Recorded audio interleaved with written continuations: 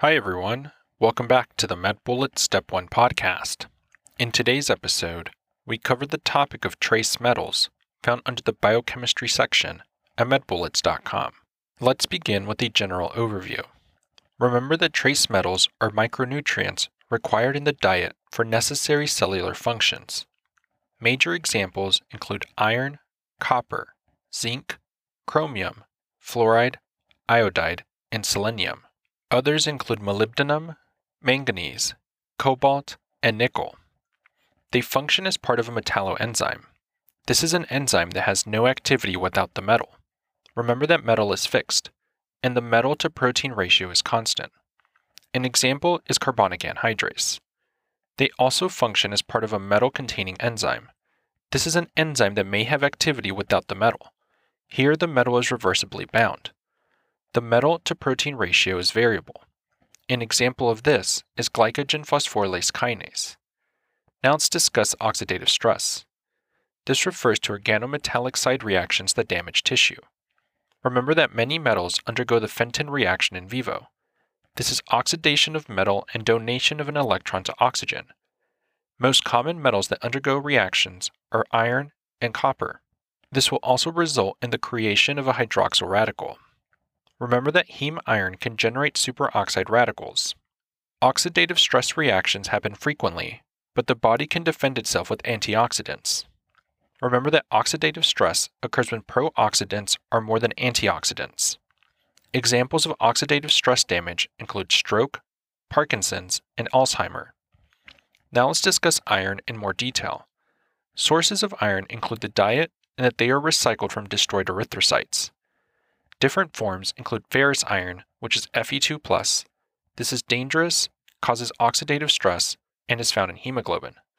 The other form is ferric iron, or Fe3+. This is less dangerous, and remember that methemoglobinemia occurs when Fe3+ is found in hemoglobin. Absorption occurs through iron-containing compounds that are solubilized in the low stomach pH. Fe3+ is reduced to Fe2+, which requires vitamin C. This occurs in the intestine, so it can cross the gut lumen. Ferroportin brings Fe3+ into the bloodstream from enterocytes. This mediates the amount of iron released into the blood. And remember that hepcidin inhibits ferroportin. This is antibacterial because it lowers the availability of iron in the plasma. In terms of its storage, it must be immediately used or stored in order to prevent bacterial utilization. Remember that iron is required for growth of bacteria. Immediate usage and storage also prevents formation of iron oxides and formation of free radicals, which occurs when iron and oxygen combine. The different sites of storage include the hepatocytes, which are the main site of storage, as well as the enterocytes and macrophages. It is stored as ferritin, which is iron in the Fe3+ state. Remember that hemosiderin binds excess Fe3+ to prevent it from entering the blood. Now let's discuss its transport. Iron is carried as Fe3+ by transferrin in the blood. Transferrin chelates the Fe3+ and transports it in the blood to tissues. It maintains its solubility and keeps it unreactive. There are transferrin receptors on cells which endocytose transferrin and iron complexes.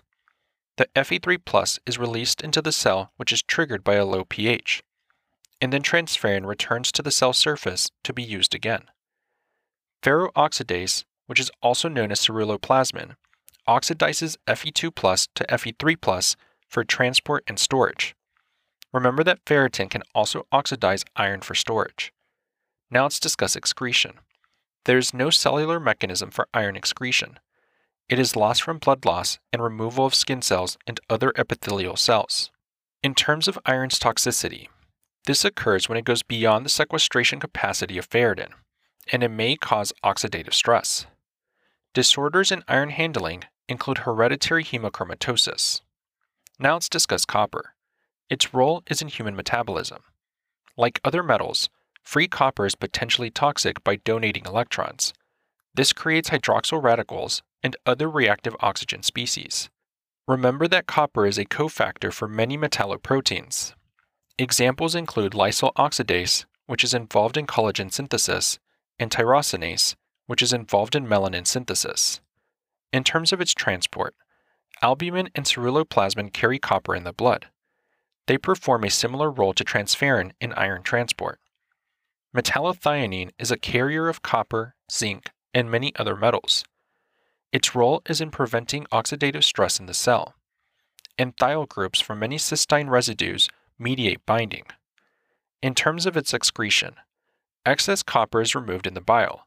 This is unlike iron, which has no mechanism of excretion. Deficiency of copper can cause excess zinc. Remember that metallothionein carries both copper and zinc, so copper is displaced when zinc concentrations rise. Symptoms will depend on the function of whichever enzymes require copper. For example, ferroxidase catalyzes the oxidation of iron from Fe2+ to Fe3+. It requires copper to function, so a deficiency of copper results in microcytic anemia. Lysyl oxidase cross-links collagen fibers. This results in poor wound healing and aortic dissection. Now let's discuss disorders in copper handling. These would include things like Wilson's disease and Menkes disease.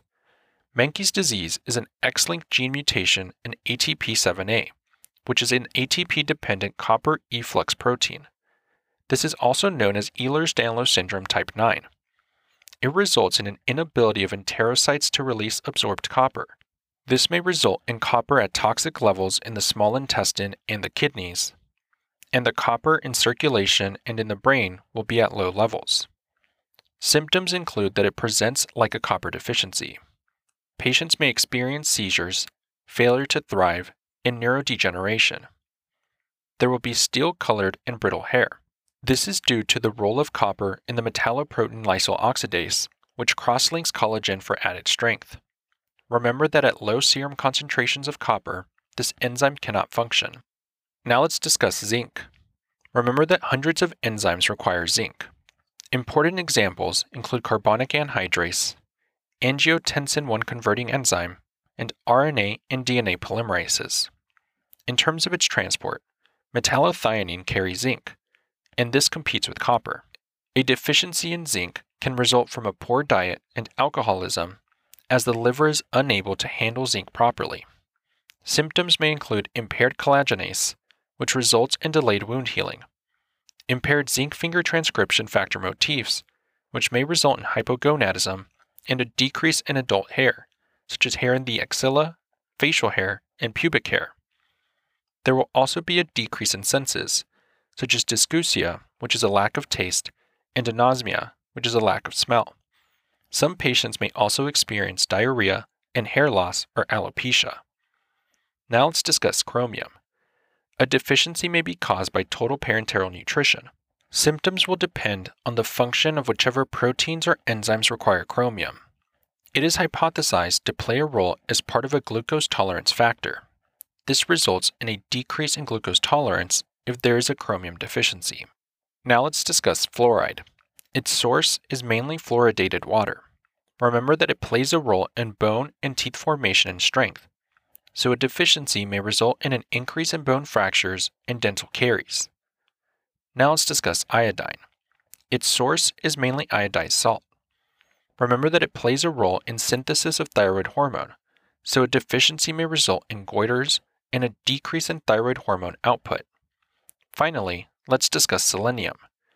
A deficiency may be caused by total parenteral nutrition. Remember that it plays a role in glutathione peroxidase, which protects against oxidative stress. And this is necessary when there is damage to tissues with high metabolic activity, so a deficiency may result in muscle pain and cardiomyopathy. Now that we've discussed the major points relating to trace metals, let's walk through some questions to apply what we've learned and get a sense of how the topic might be tested. For the first question, consider the following clinical scenario. A 6-month-old baby boy is brought to the emergency room for sudden onset jerking. The mom reports that he was breastfeeding when he began to twitch and jerk for about 2 minutes. He was unresponsive during this time. The mom denies tongue biting, trauma, fever, fussiness, changes in feeding patterns, or decreases in urinary output. The patient had an uncomplicated vaginal birth and is up to date on his vaccinations. The patient's growth chart indicates growth retardation since 1 month old. A physical exam demonstrates a lethargic boy, as well as hair that is hypopigmented, brittle, and has many kinks. What is the most likely explanation for this patient's symptoms? And the answer choices are: Choice 1, mutation of ATP7A gene. Choice 2, mutation of ATP7B gene. Choice 3, mutation of GNAQ gene. Choice 4, mutation of HFE gene. Or choice 5, mutation of TSC1 and TSC2 genes.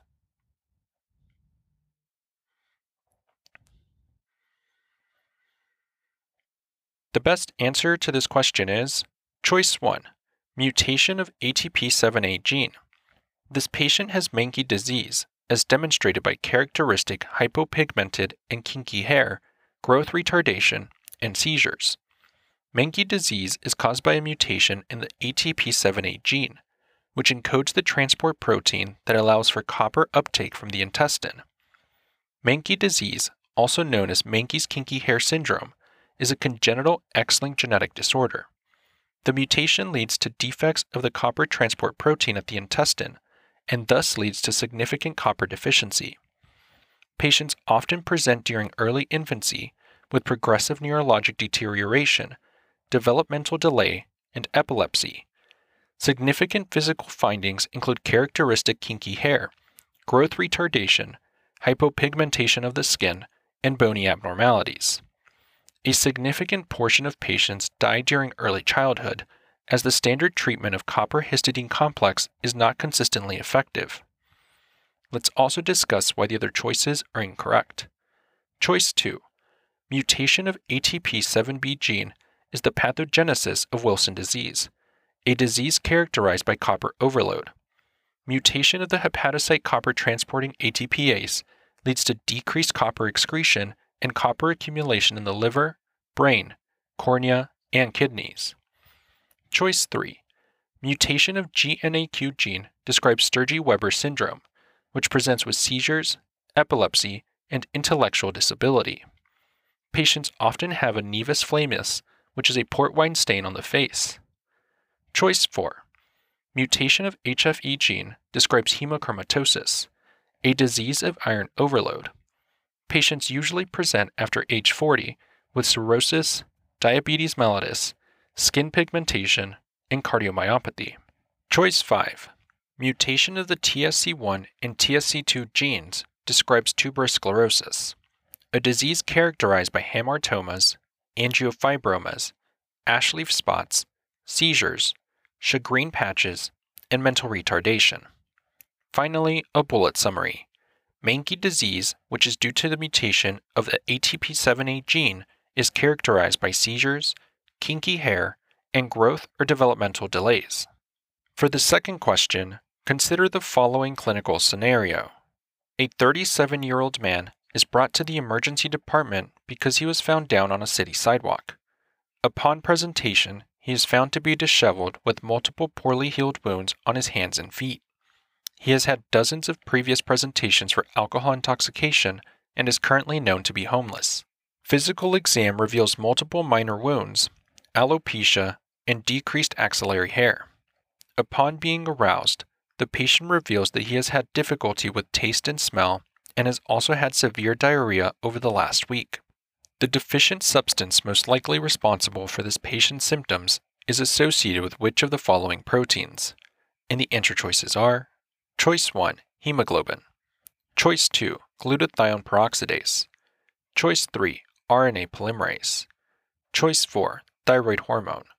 Or choice 5, tyrosinase.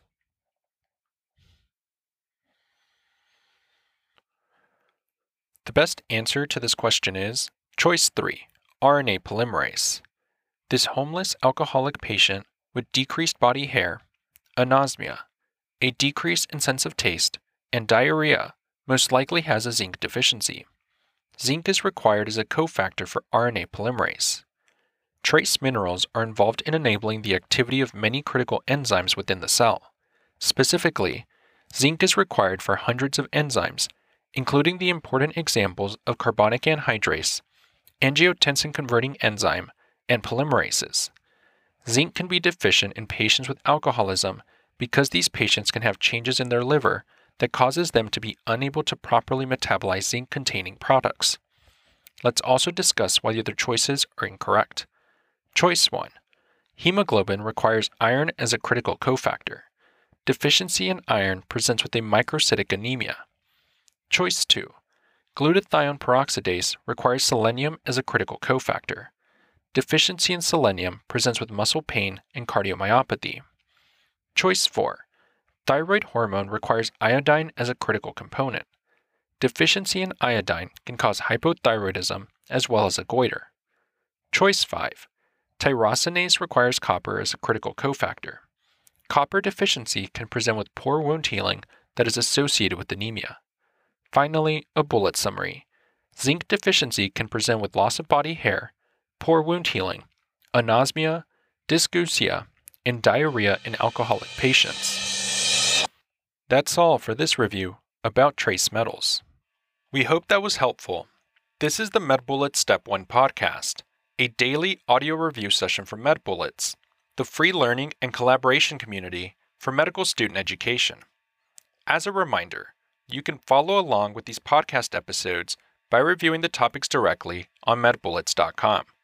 You can listen to these episodes on the MedBullets website or phone app while reading through the topic.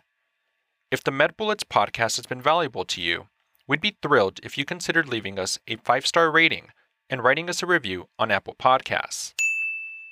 It will help us spread the word and increase our discoverability tremendously. Thanks for tuning in. We'll see you all tomorrow, right here on the MedBullets Step 1 podcast.